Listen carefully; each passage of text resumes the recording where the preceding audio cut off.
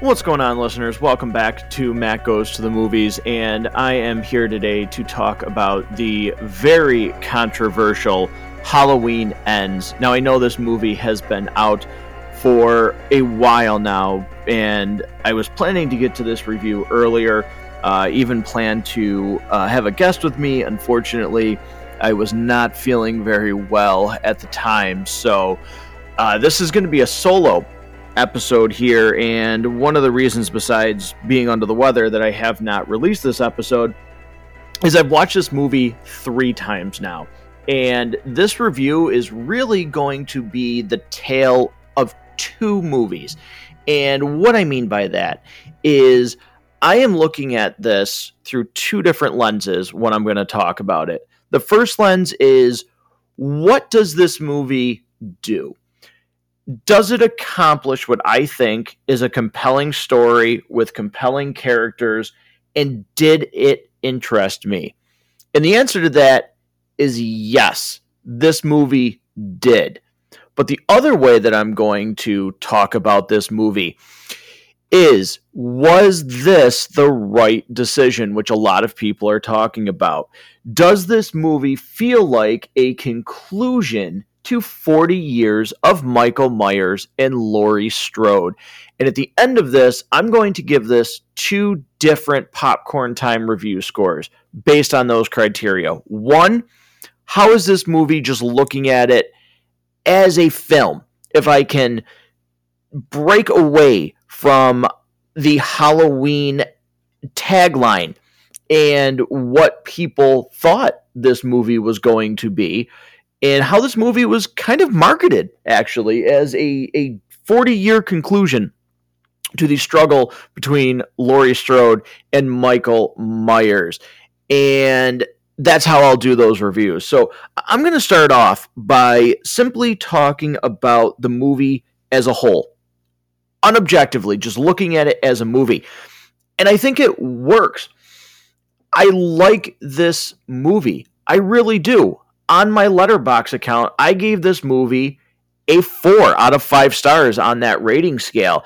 And I stand by that in terms of, I think this is an interesting concept. They certainly did something completely different with the Halloween franchise. Very on par with what I feel Season of the Witch did. I feel like this movie actually really honors or mimics that movie in coming out of left field and giving the audience something completely different to think about than what they were expecting. Now, do all aspects of that work? No, I think there's some logic gaps in this movie that might be solved by deleted or extended scenes or whatever the case may be. I know there's certainly some of those when the physical copy comes out, so I'll be interested to see that.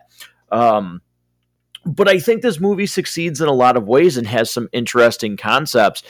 And introducing the character of Corey, who had a traumatizing experience at the very beginning of this movie, where it opens up still taking place in the timeline of Halloween 2018 and Halloween Kills, where on a night where he's babysitting, he accidentally kills a kid by kicking open a door and knocking him over a balcony. I thought that was a really interesting storyline. I liked Corey. I liked the fact of him losing his sanity, so to speak, throughout the movie. And when I watched this with a bunch of friends, I even pointed out that you could see subtle changes in his eyes.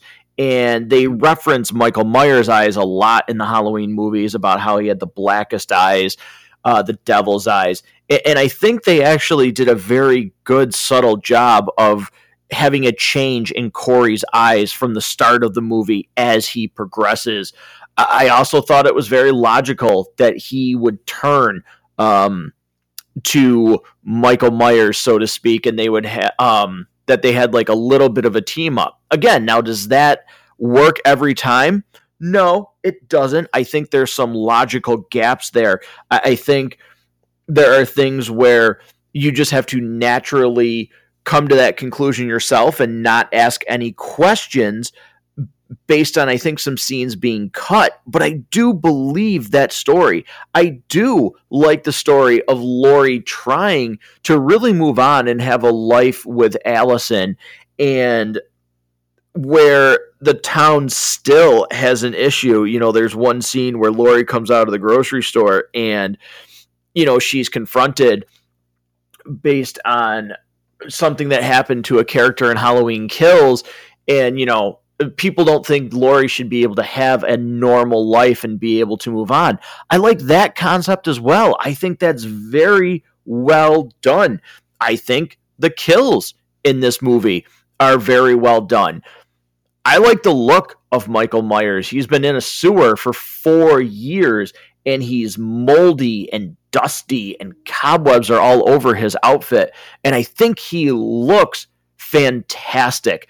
I enjoyed that. Now, what I mean by some logic gaps in this movie, looking at it from just the movie by itself, one of the things that I really didn't understand is when Corey dresses up as Michael, which I like. I really do like that. I think that was well done. He was brutal. He had really good kills. I was actually really disappointed when Corey was killed in this movie. I thought you could naturally just have him take over the moniker. But I know Laurie had said to Allison, I see the same thing that I saw in Michael, and there were certainly some callback shots to the original Halloween where Corey was standing outside the window looking up while he was waiting for Allison. But when Corey arrives at Laurie's house, there's a lot that doesn't make sense about that moment. Number one, there is nothing established in that scene where Laurie calls the police and she says, I'd like to report a suicide. And I really thought they were doing that. I was like, oh my God, this is ballsy. Like, this is totally out of left field that they're going to have this woman kill herself. And the reason I actually thought they might do that is there's nothing to identify that she realizes Michael is there at the house. She basically did this to get the police to show up at the house or to trick Michael into thinking she shot herself. But there's no reason for her to think that Michael is in the house. The other thing that doesn't make sense is when she knows that it's Corey inside the house, there's no emotion there. There's no surprise. And again, there's nothing to establish her knowing that Corey has taken Michael's mask or taken over the mantle, so to speak, in this movie. And I think, again, drawing my own conclusions, I think there's some deleted scenes, because in the trailer, there is a scene where Corey and Laurie are talking inside the home of where, in the beginning of the film, Corey killed the kid that he was babysitting by accident. And the scene's still in there, but there's dialogue in the trailer that didn't make it in. And the dialogue I'm referring to is Corey says, what are you going to do when Michael comes for you? Because he is coming. That, I think, is fleshed out a little bit further, or at least I would hope so, that establishes that Laurie understands that Michael is still around and Corey has seen him and might be working with Michael. But we don't get that in the actual movie. So how she's so nonchalant about Corey being under the mask is kind of jarring. There's also one other scene in this movie where he asks Allison, Corey does, did Michael let you go, or something to that effect? And again, it kind of establishes that, like, he's seen Michael, but Allison has no real reaction to it. You think she would freak out of the fact that somebody has seen, Michael Myers. Like, it just seems too nonchalant, even though he hasn't done anything for 4 years. It just seems very nonchalant to me, some of the things that are mentioned in this movie. But again, it doesn't, for me, deter from just thinking about this movie, as a Halloween movie, I think it succeeds. Again, there's some weird things going on where you have to just draw your own conclusions.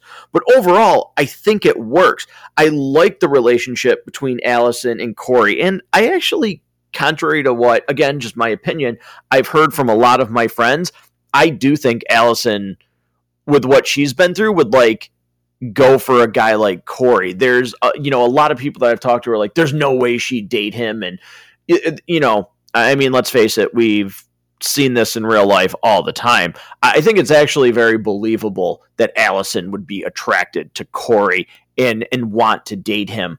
I think that the explanation from the father when he's speaking about Corey and how the kid that killed his son, he doesn't think, the kid that used to cut his grass, he wouldn't do that, and it was an accident. But the kid he saw driving down the street was not him.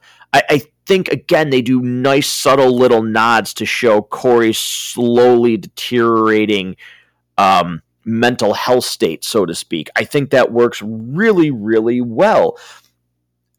And that's why this movie to me succeeds as a Halloween movie. And I would have been really happy had Corey taken over and actually still survived. At the end of this, he is killed by Michael.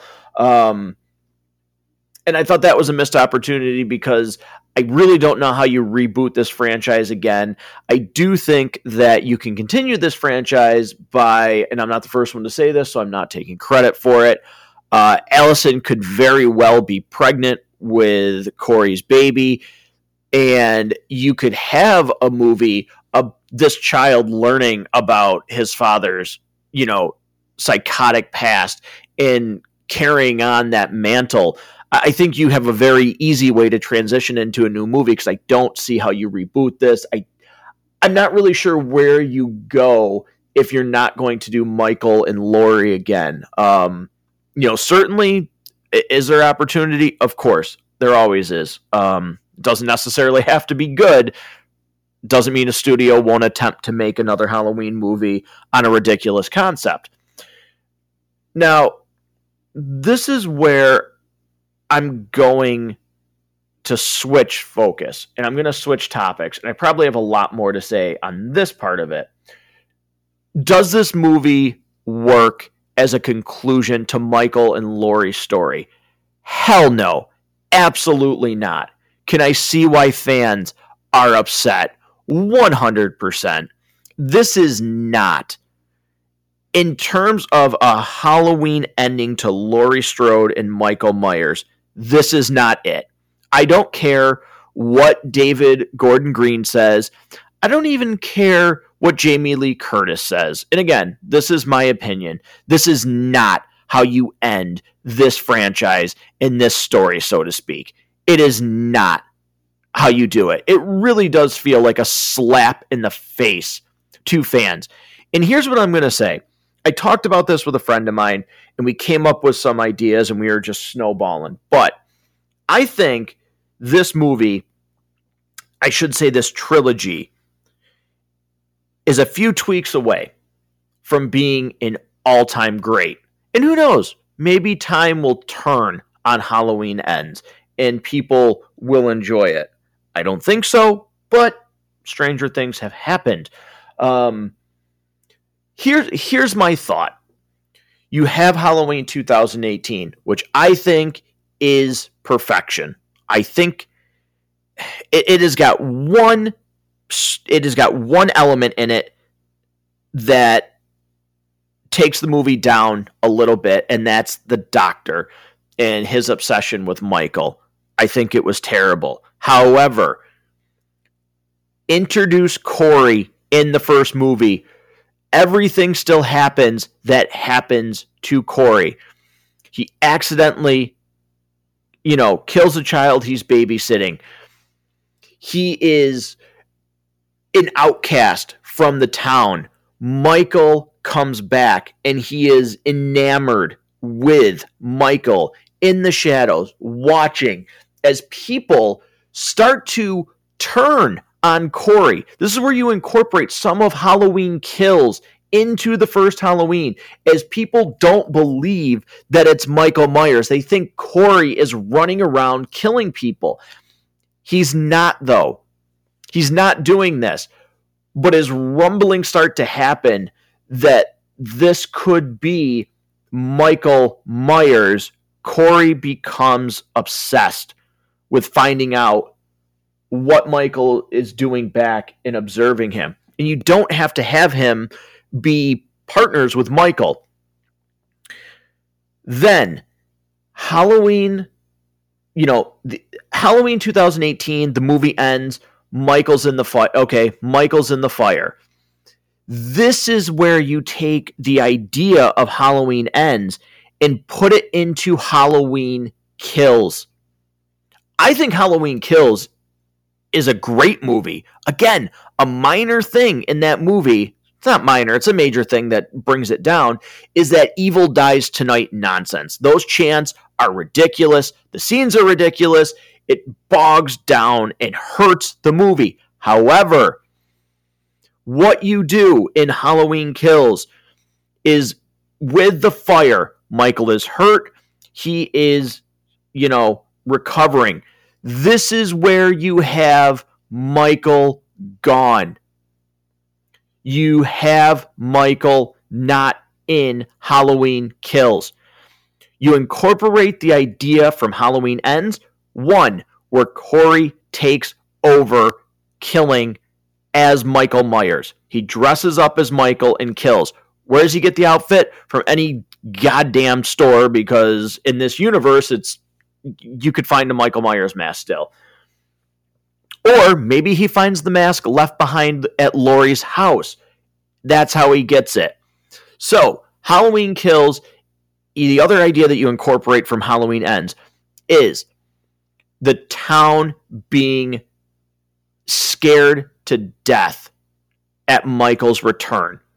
40 years ago, well, 36 years ago, based on the timeline, Michael rocked this small little town. He comes back, Corey kills the kid at the beginning. The town is grieving again. Then Michael's back, kills again, and now this town is rocked to its core again, and they are scared to death.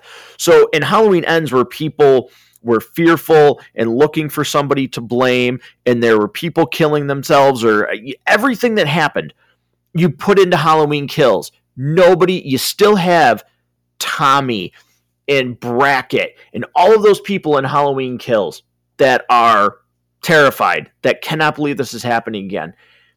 Everything else can stay the same. Laurie's, daughter dies.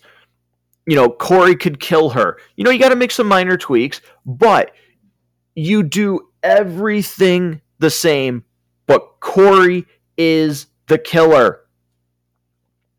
At the end of Halloween Kills, you find out where Michael is. Michael, you can have him kill Corey. That's fine. You don't need to keep Corey into the third movie.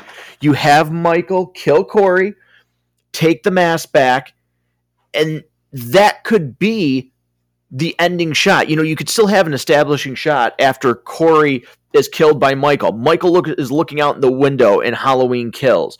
You could still have that. You could have Michael just putting back on the mask as the ending of Halloween Kills.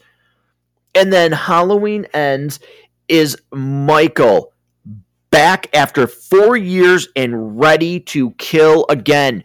You can still have many of the same kills. You can have Michael, for God's sakes, killing those bully kids. There can be another establishing reason why he kills them. They're just at the wrong place at the wrong time.